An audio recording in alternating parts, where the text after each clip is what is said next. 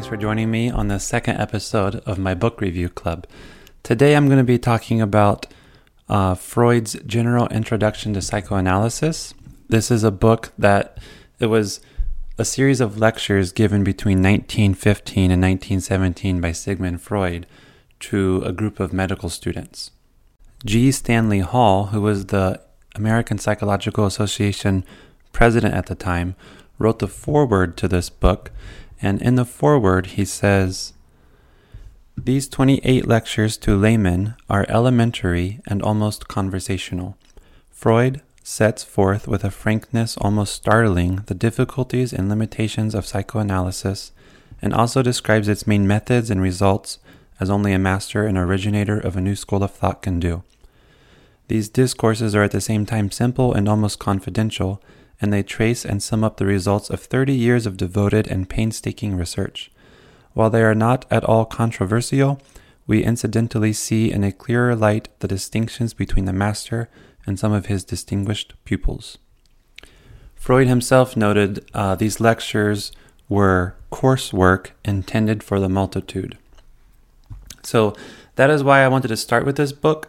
I want to get a feel for Freud's psychoanalysis, a general overview, before I start getting into some of the other works that he might have written for more of the people in his psychoanalytical circle at the time. Now, a few things to note about this translation. I'm using this hardback book that I bought a few years ago. It was translated by Joan Riviere with the preface by Ernest Jones. So Ernest Jones was the president of the International Psychoanalytical Association at the time, and he was noted for saying that with many of the translations from Freud in German into English, that they were not always felicitous, causal, and at times fearfully inaccurate. And so later came around the standard edition by Strachey, which, if you've seen the last episode where Dr. Deborah Lupnitz and I talk about Bruno Bettelheim's Freud and Man's Soul, you might know that even with the standard edition, there was many mistranslations and misrepresentations of the way that Freud explained things and certain words that he used. So anything that I talk about today, it should be taken into context that this is not the standard edition and it's not the original German. So let's have at it. Point 1, introducing psychoanalysis. So Freud talks about how as a medical doctor, you might introduce a new form of treatment and you talk about its efficacy, that we know it's going to work. You try and instill hope in the patient, but how psychoanalysis and introducing that to a patient is completely different. So he writes, "Usually when we introduce a patient to a new form of treatment, we minimize its difficulties and give him confident assurances of its success. This is, in my opinion, perfectly justifiable, for we thereby increase the probability of success. But when we undertake to treat a neurotic psychoanalytically, we proceed otherwise. We explain to him the difficulties of the method, its long duration, the trials and sacrifices which will be required of him, and as to the result, we tell him that we can make no definite promises, that success depends upon his endeavors, upon his understanding, his adaptability, and his perseverance. We have, of course, good reasons, into which you will perhaps gain some insight later on, for adopting this apparently perverse attitude."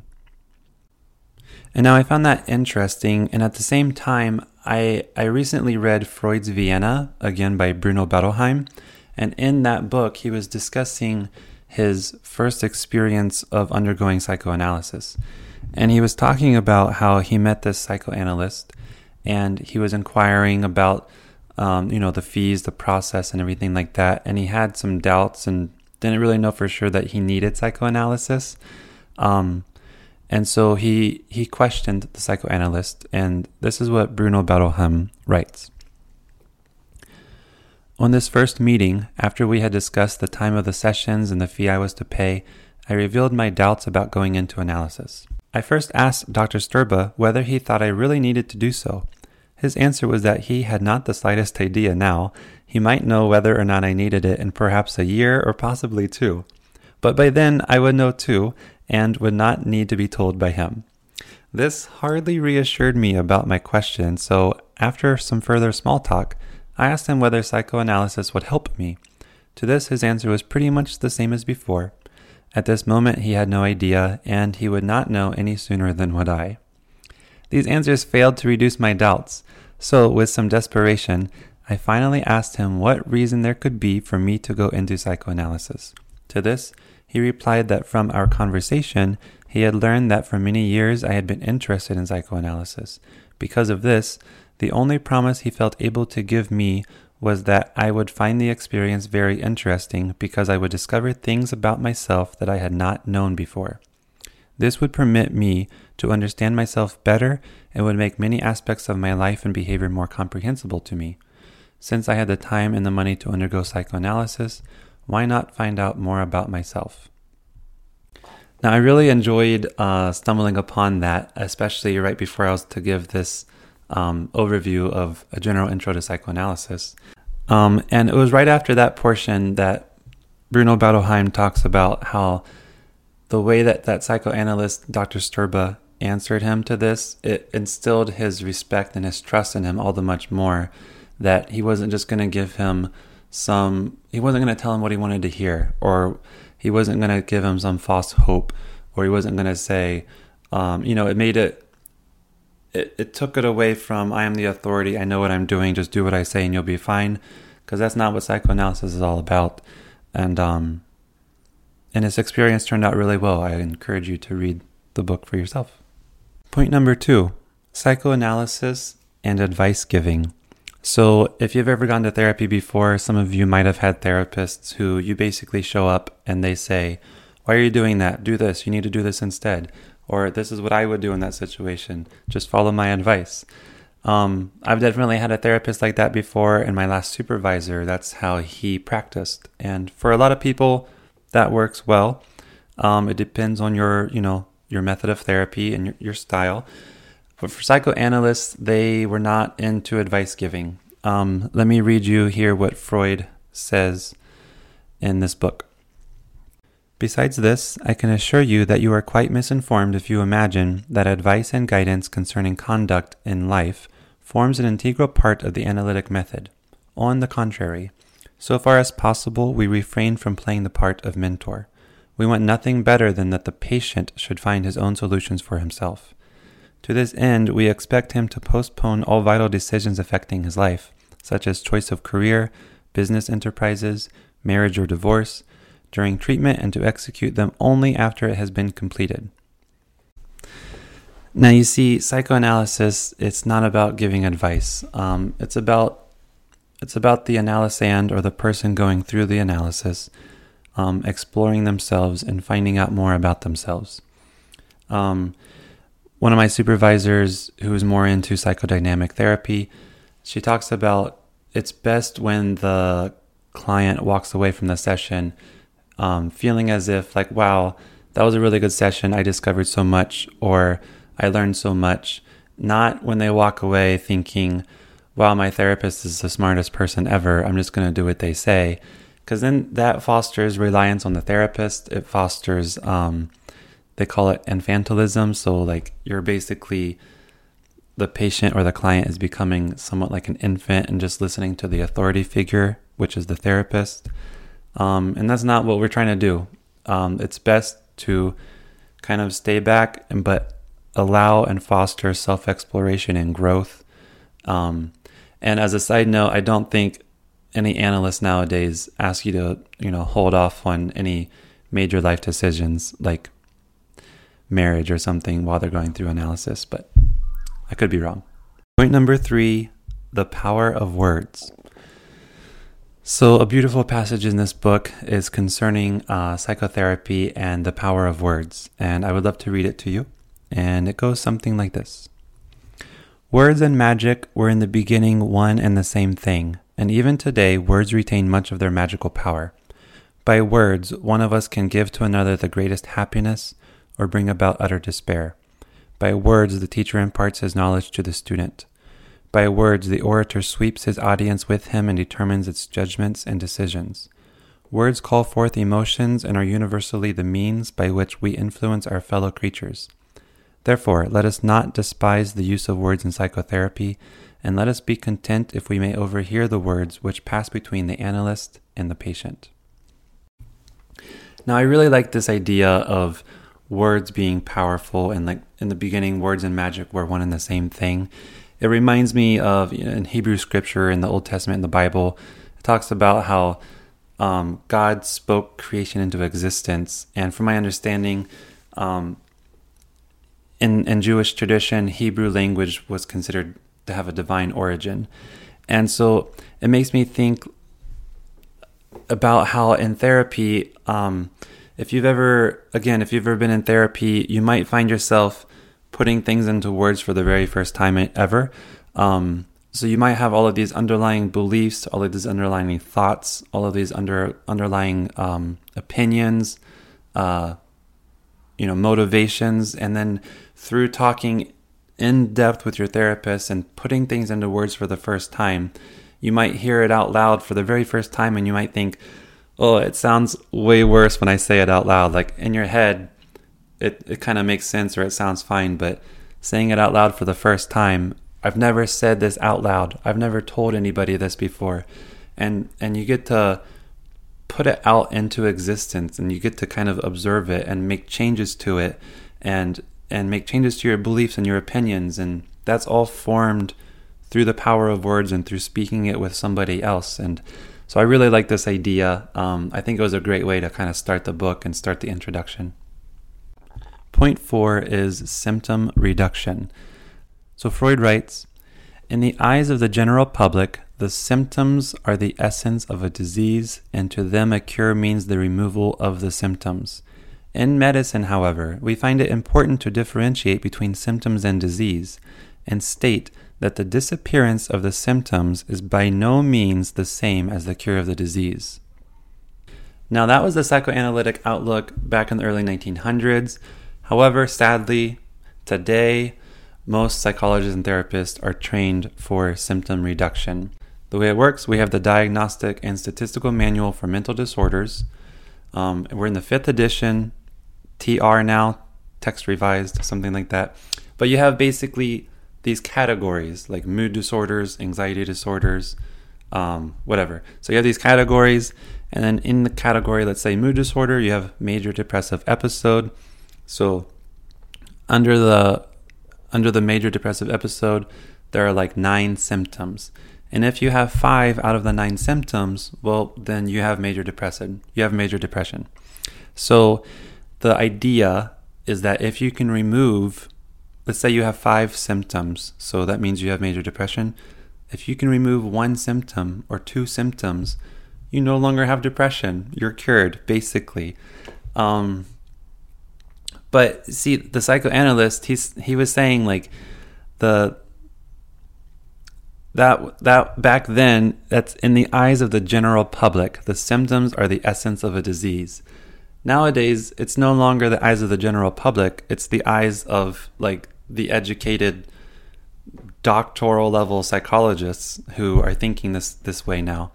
And one of the things I appreciate is still today, psychoanalysts don't really concern themselves too much with symptom reduction in that regards. They don't equate mental health with the absence of symptoms. I wanted to introduce you guys to Dr. Jonathan Shedler, who has kind of adapted this from Dr. Nancy McWilliams, who we'll meet here in a little bit as well. But it's the 10 vital signs of psychotherapy progress. So, number 1 is greater attachment security, sense of safety in relationships. Number 2, more integrated and coherent experience of self and others. Number 3, increased sense of personal agency. Number 4, more realistically grounded and reliable self-esteem. Number 5, greater emotional resilience and capacity for affect regulation. Number 6, greater ability to reflect on and understand own and others' inner experience. Number 7, increased comfort in functioning both independently and communally. Number 8, more robust sense of vitality and aliveness. Number 9, enhanced capacity for acceptance, forgiveness, gratitude.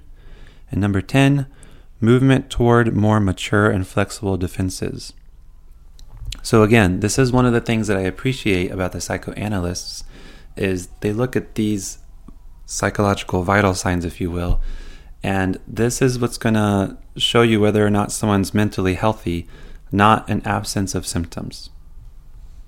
Number 5, psychic determinism. One of the things I think that is important for anyone to understand in relation to Freud's work is that he believed in psychic determinism, which is not just that there's cause and effect in the outside world, but that there's cause and effect in the inside world. So what he says is, I have already taken the liberty of pointing out to you that there is within you a deeply rooted belief in psychic freedom and choice, that this belief is quite unscientific, and that it must give ground before the claims of determinism which governs even mental life. So yes, you see, even mental life, in his opinion, is governed by psychic determinism. Regardless of where you stand on the whole free will versus determinism debate, you might find Freud's determinism to be of interest, and it can be argued that his belief in determinism is what allowed him to make leaps and bounds in understanding the psyche and exploring psychic happenings. And actually, going on to point number 6, which is all symptoms have a meaning, it was this belief in psychic determinism that allowed Freud to posit that all symptoms have meaning. According to Freud, it requires strenuous work for many months and even years to demonstrate that the symptoms in a case of neurotic illness have a meaning, serve a purpose, and arise from the patient's experiences in life. And it was this belief that leads us into point number 7, psychiatrists and the brain. So this belief that all symptoms have a meaning, it wasn't just that, oh, this person's acting up, they must have a chemical imbalance in the brain, let's give them medicine and let's call it a day.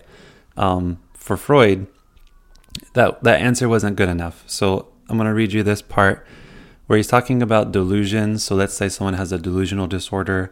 Maybe they think that something's happening, but it's not really happening. So Freud writes, delusions can have the most various contents.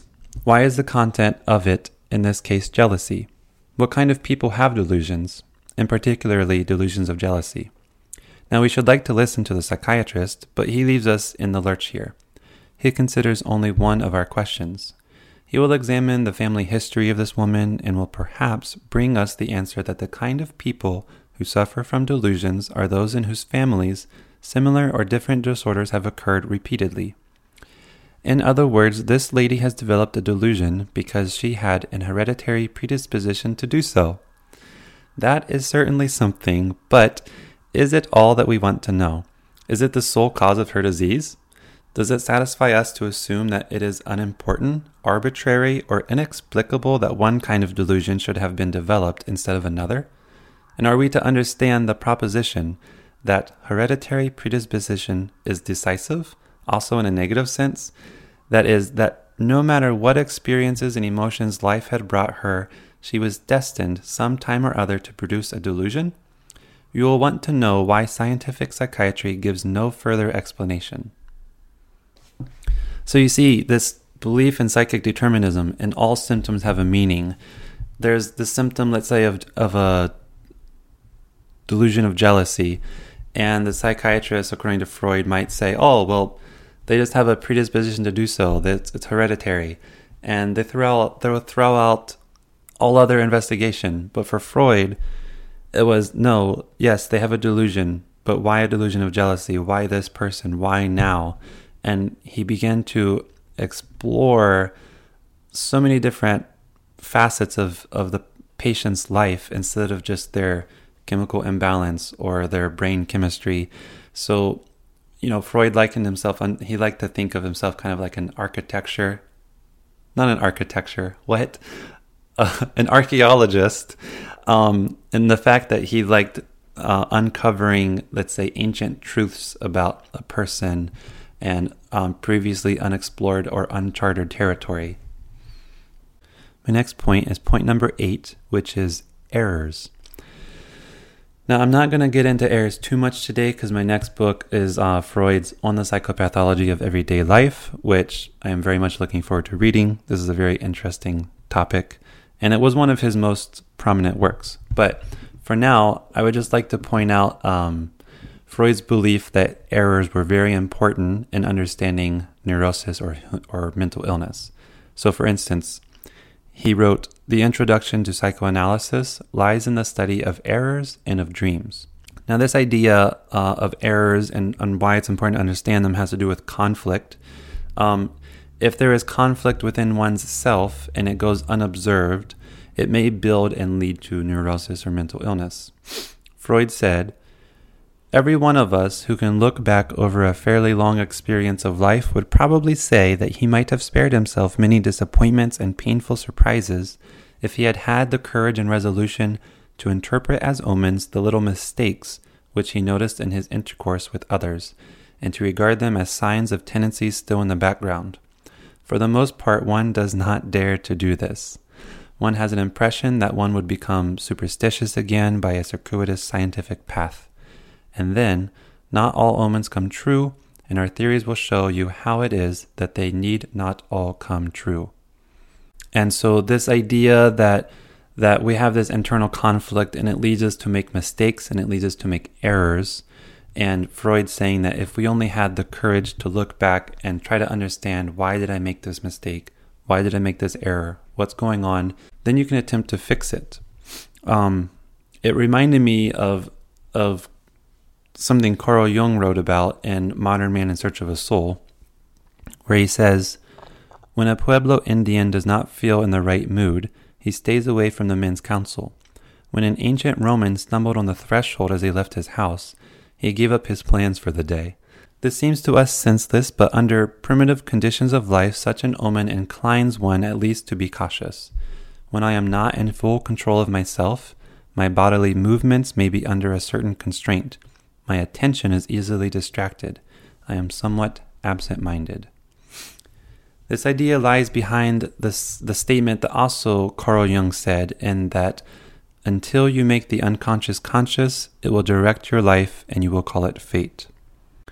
So one of the things the psychoanalyst encourages us to do is, when you make a mistake, when you make an error, stop and consider, what is it, especially if it's a repeated mistake or a repeated error, what is it about this that I am not 100% given into? Is there a part of me that doesn't want to do this? Is there a part of me that has some type of a ambivalent feeling toward this, or that wants to run away in the other direction? So maybe stop and question and examine and explore and have courage. So point number 9 is dreams. And I'm not going to get much into dreams today, but I did want to point out, Freud said, "Dreams prepare us for comprehension of the neuroses." I also wanted to give you a fun fact of, if you might associate Freud with sex, and I'm not going to get into much to why that might be today either. But a fun fact, if you've ever had a dream about your teeth falling out or getting them pulled, according to Freud, a particularly remarkable dream symbol is that of having one's teeth fall out or having them pulled. Certainly, its most immediate interpretation is castration as a punishment for onanism. Onanism being masturbation.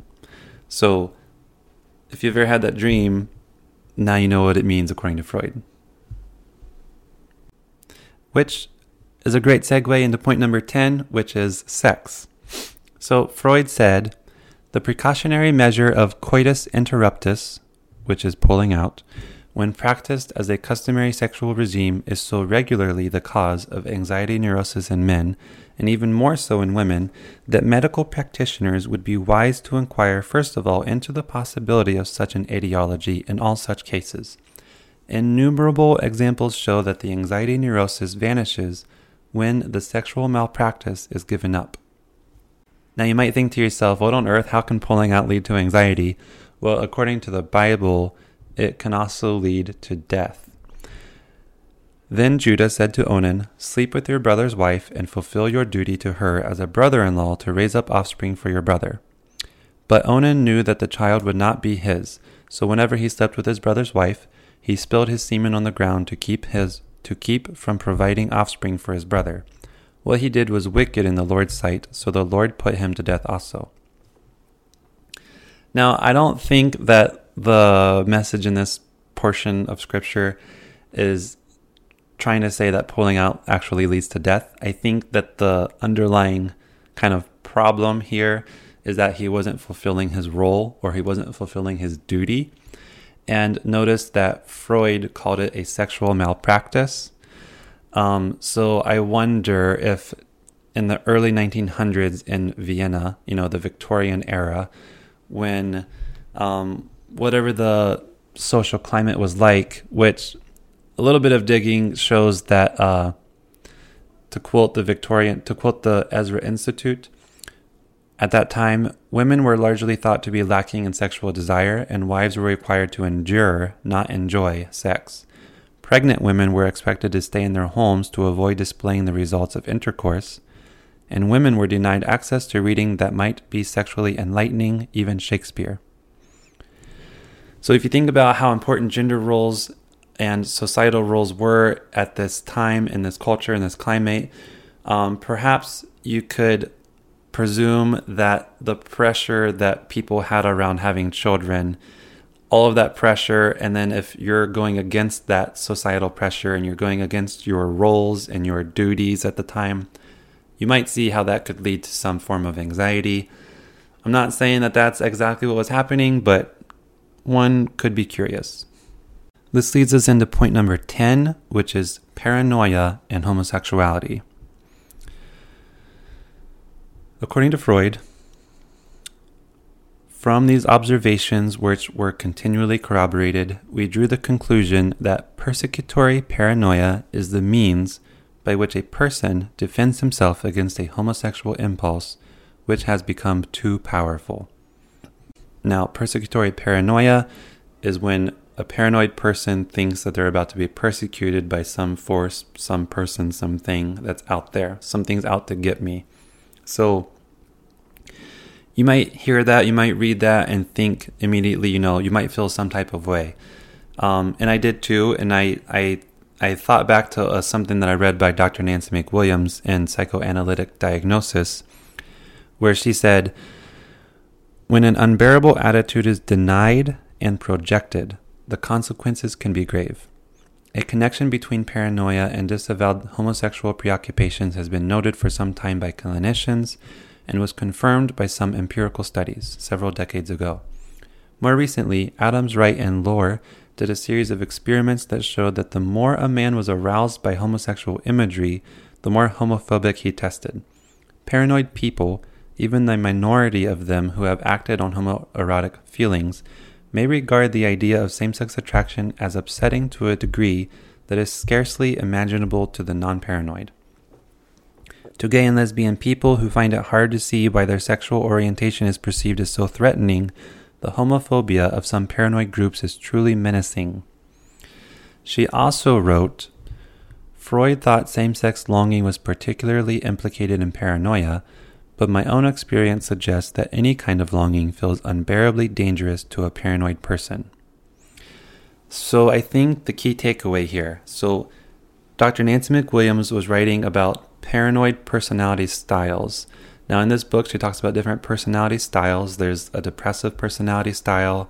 There's a histrionic personality style. There's a paranoid personality style. So these are all just styles. They're not disorders. They're not illnesses. Everyone has a certain personality style. And so for the paranoid people, for paranoid people, one of the features of their personality style is that they experience what is on the inside as if it were coming from the outside. So for example, let's say on the inside you feel guilt for something that you did, but you are unable to acknowledge it because of how terrible it feels on the inside. So you displace it, you put it outside. It's not, the bad thing isn't coming from in here, it's coming from out there. and you might begin to feel paranoid, and you might begin to feel like you're about to be persecuted. This thing is coming for me. This person is coming for me. So that's the general idea. And then now let's take someone who has this personality style, this paranoid personality style, and they're experiencing same-sex attraction in the Victorian era and the early 1900s in Vienna.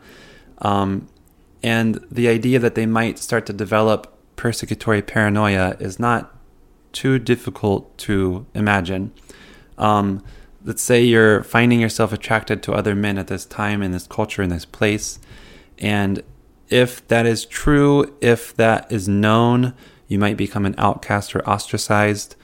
And so this attraction, this feeling is not, you're not able to bear it. It's not coming from in here. So this bad feeling must be coming from out there, and you start to feel paranoid, and you start to feel, you start to develop persecutory paranoia.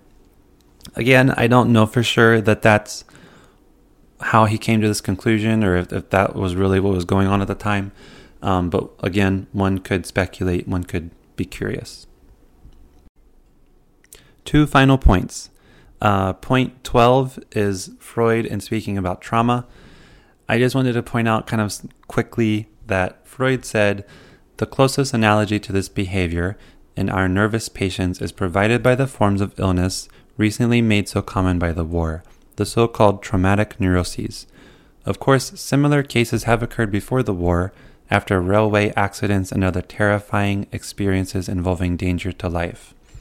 I just wanted to point out that they were observing trauma way back in the early 1900s, and that it wasn't just with war, but it was with other, civilian accidents.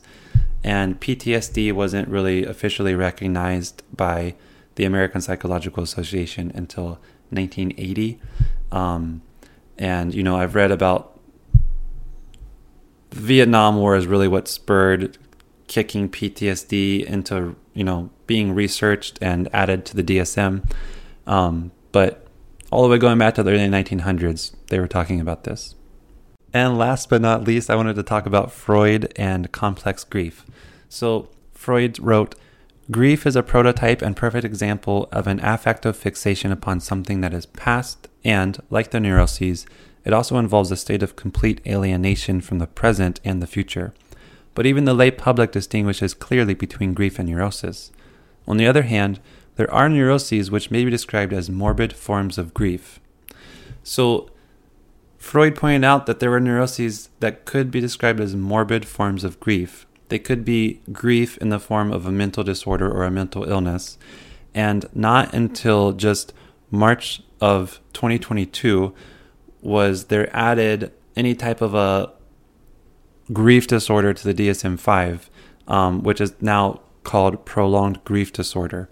According to this site, says prolonged grief disorder was added to the DSM-5 for people who are still grieving 1 year after experiencing a loss, unable to return to everyday activities. It is expected to apply to around 4% of bereaved people. So I just wanted to point out that in the early 1900s, Freud was talking about there can be morbid forms of grief, and here we are in 2022 at the time of this article, that it's being added to the DSM-5 TR. And with that, that concludes my review of A General Introduction to Psychoanalysis by Sigmund Freud. This is a new style of video. I haven't done one like this before, so I would appreciate any comments, any tips, advice, suggestions. Or if you just like the video, just let me know, and I appreciate reading those comments as well. I'll try to get back to you. And until next time, thank you for watching.